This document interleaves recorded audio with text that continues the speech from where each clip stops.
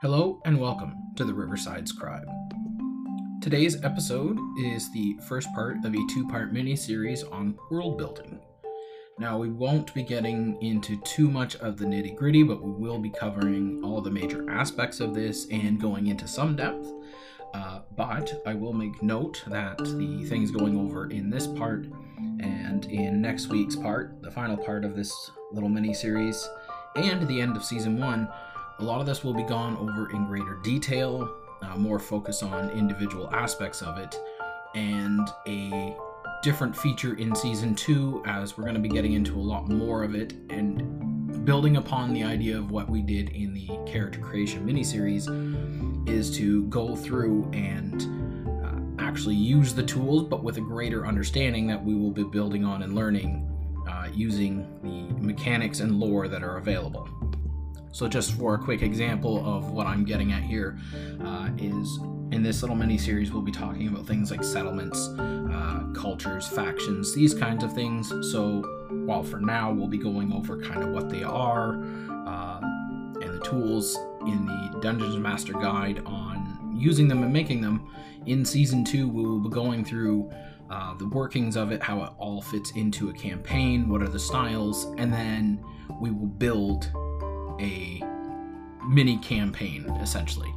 So we'll be using it and we'll be building it as we go along, so it's not being all done at once, but after we go over a topic, then we will go through and construct that aspect, and with the understanding, deeper understanding or refresher for those who are very familiar with this material already, but go through and create these aspects of campaigns and even characters.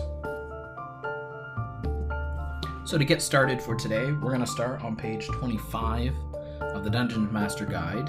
It's in chapter 1, and the section we're looking at is creating a campaign. Now I realize I'm going out of order, but for the purposes of this episode, I feel like starting with our larger scope view and then zooming in on the individual aspects might make it easier to understand why certain things are being taken into effect. And when you are building a campaign, it's always good to kind of outline in even just general terms or loose ideas of kind of what you want. So start with your scope. Kind of, if you were making like a coloring page, basically you're like, okay, well, what you define the lines that you want the individuals to color in. So you're kind of setting this up for yourself, you know, outlining, okay, this is kind of what I want. And then you go through on each individual aspect. So we're going to start with what the book says, and by no means does this mean you have to follow these every time, but it does help, especially when this is your first time or you're unfamiliar with it. So with what the book goes, it's suggesting to start small. And while in Season 2, we will go over creating a much larger campaign setting kind of all at once, or at least before it would actually be played.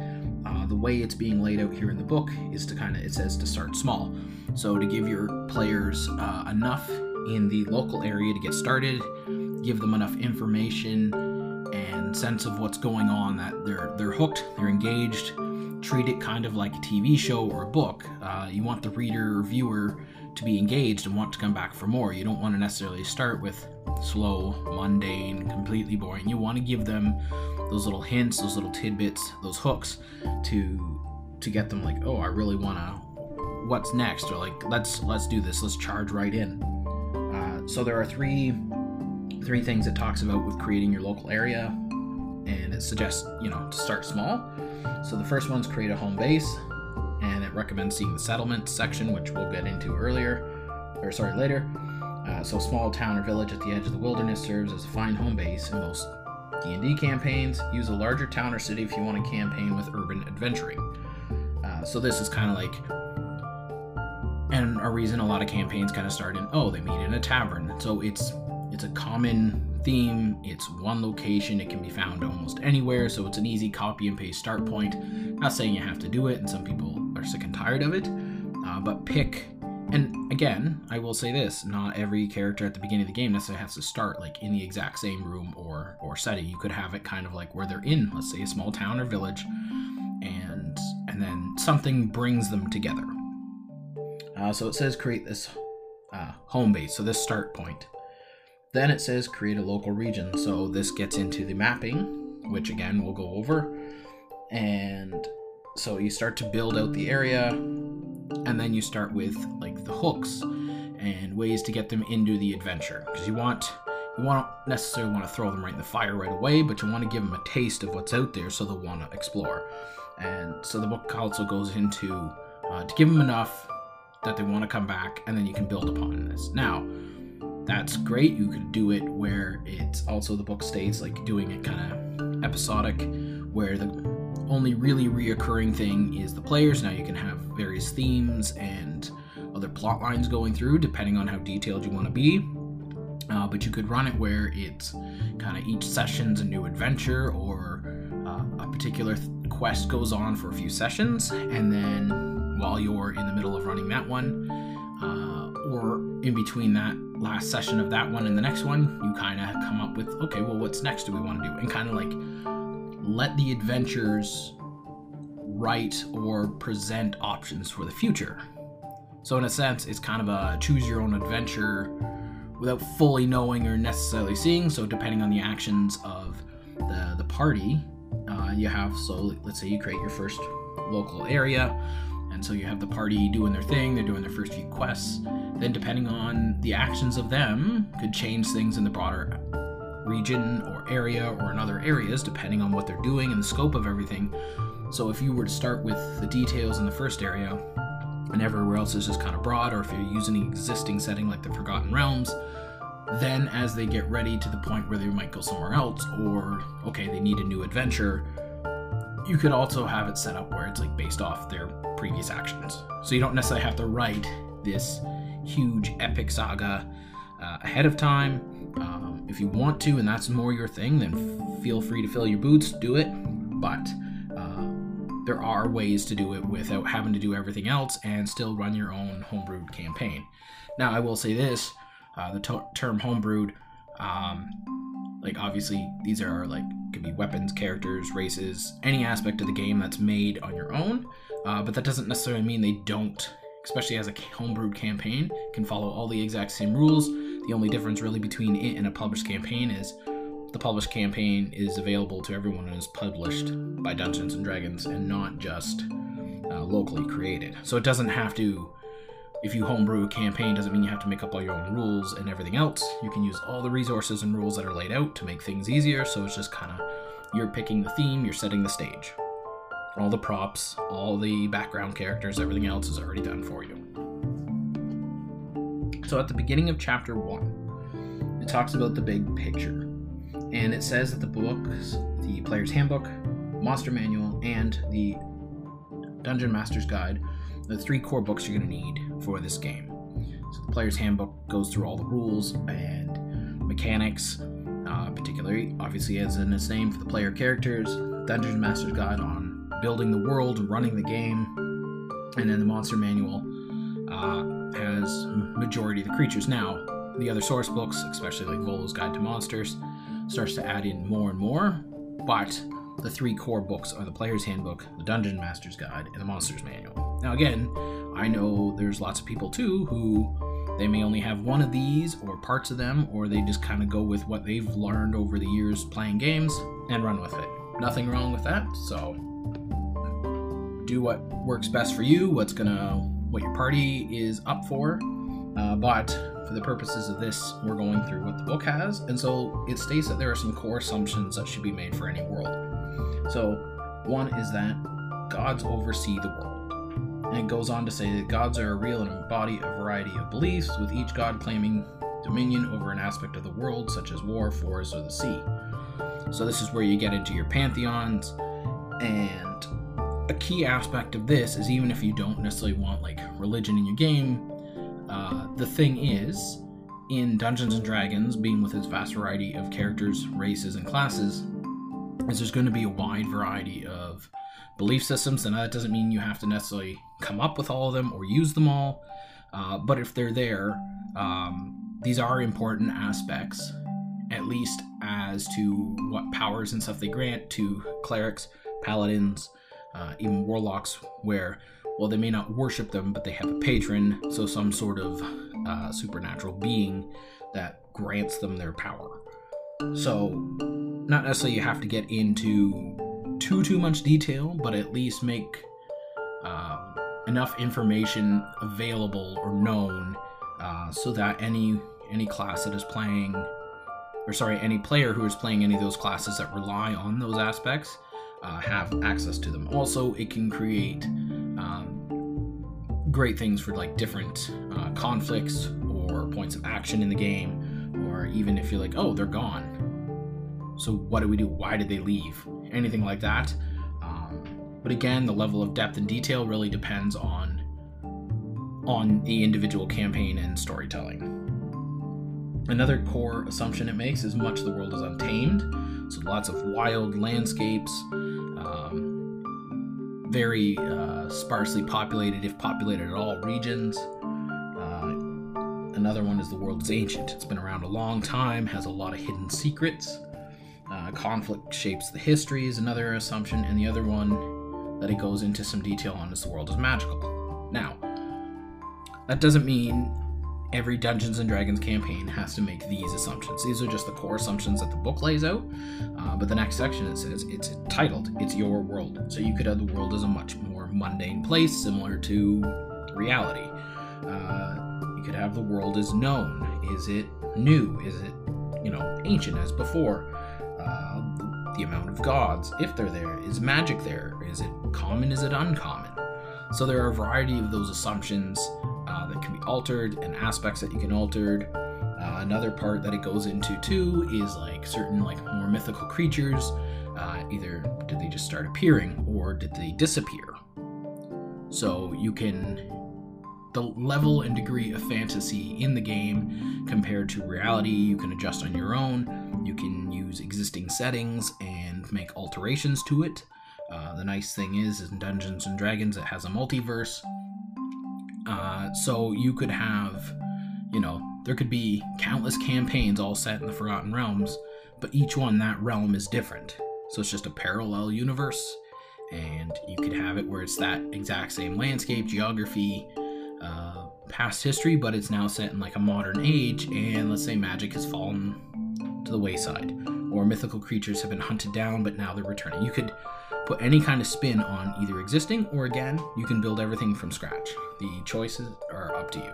So while on the topic of deities and gods, there are a number of pantheons that you can use from both human history, such as Greek, Norse, ancient Egyptian, any pantheon. Also, there are pantheons in existing Dungeons & Dragons campaigns and realms. The Dungeon Master Guide does have one.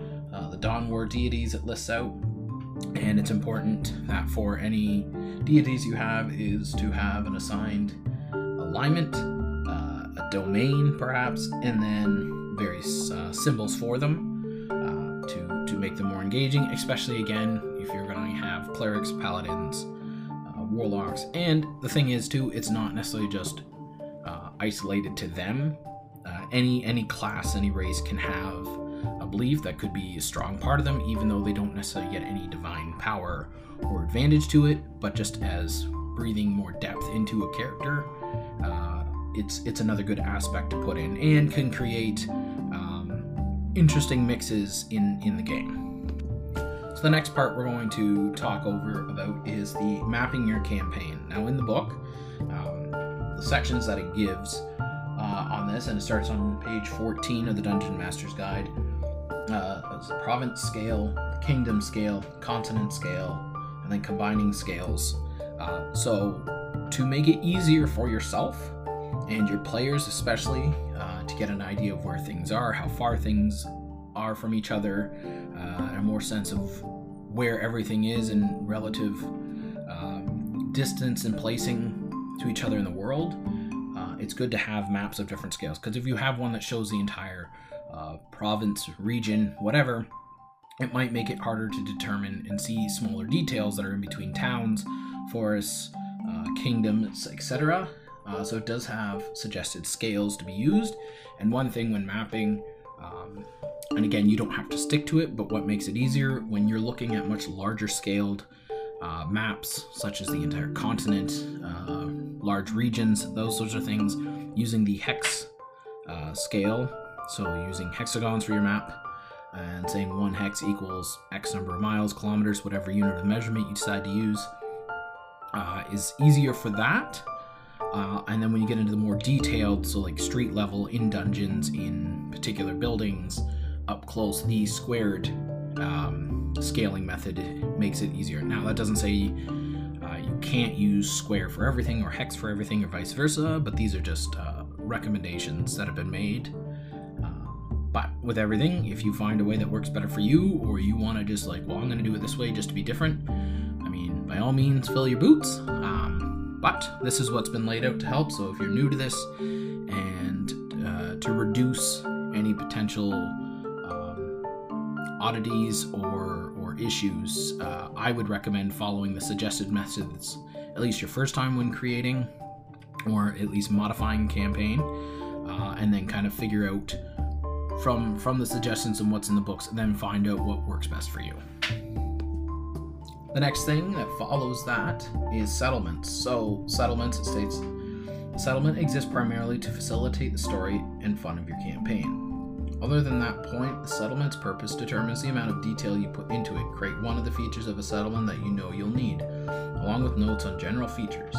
Then allow the place to grow organically, and the adventurers interact with more and more of it, keeping notes on new places you invent. So while it may be in the spur of the moment, okay, yeah, they're going down the street, okay, you pop into a shop. Well, several sessions later and they're back in town, like, oh, we want to go back to that shop.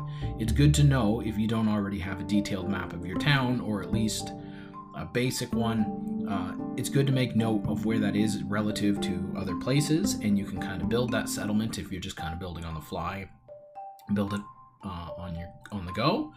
Or if you create or get a detailed map, you don't necessarily have to have every building designated ahead of time, and then just label them as you go and as they get interacted with by the adventurers.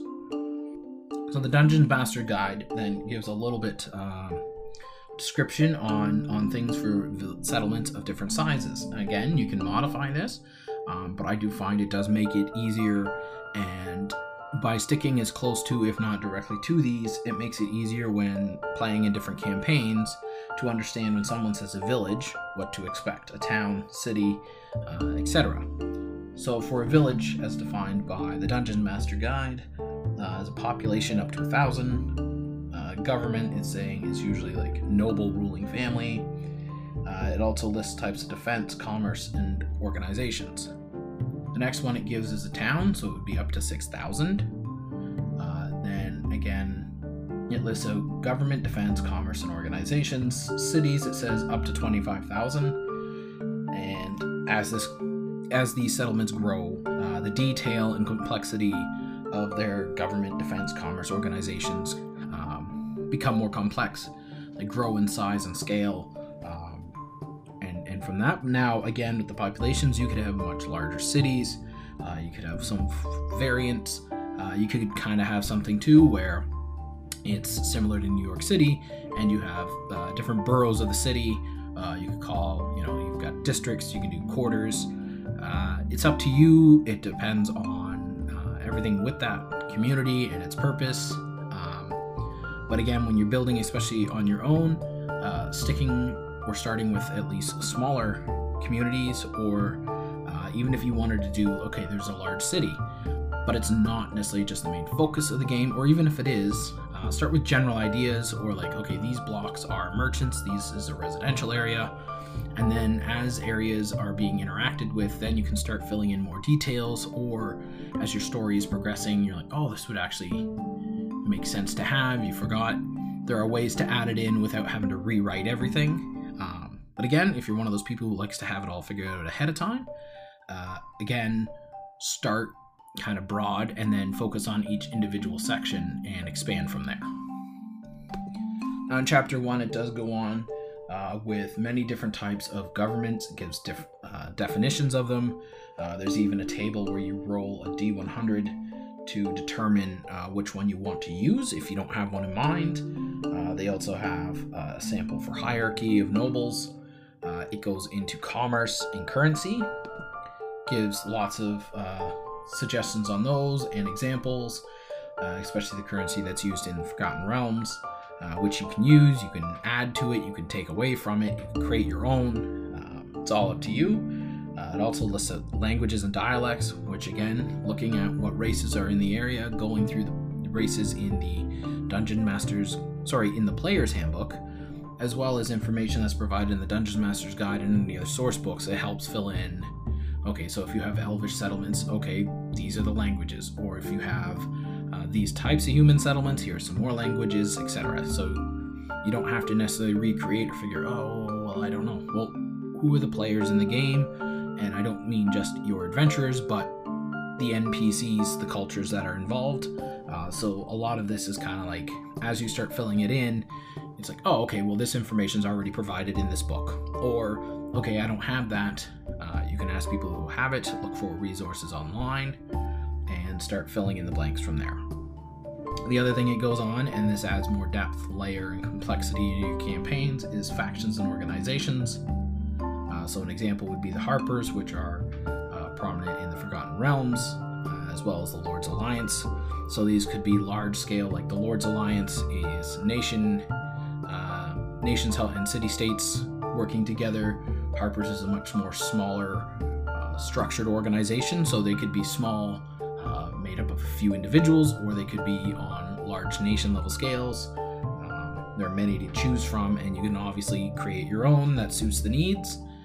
One of the uses of them too in the campaign Princes of the Apocalypse, part of the start for your players, you can choose to use this or not. It's up to you again as the Dungeon Master, but it lists a number of factions who have various interests in what's going on in the campaign, and you can have your players choose which ones that they individually have allegiance to, or as a whole decide to help. So it adds unique dynamics in player interactions with each other and those around them. So that's it for this episode. In the next episode, we're going to get into more detail about setting up your own dungeon and that kind of thing. So a little bit more in depth, but still keeping it relatively basic for now. As I said, in Season 2, we'll get into the details and mechanics. Season 2 is about mechanics and lore of a lot of these aspects, and then work with them then in that setting. But for next week, we'll be going into mostly focusing on how to start your, we're going to call it creating a one-shot kind of deal, but like how do you start figuring out a dungeon, which is the basic setting for many adventures, even if they're set in a much larger region, world, anything like that. But dungeons are a key part of Dungeons & Dragons. And that doesn't necessarily mean they have to be a damp, dirty cave or underground, but that's the general term that's going to be used. I want to thank you all for listening, and until next week, keep those dice rolling.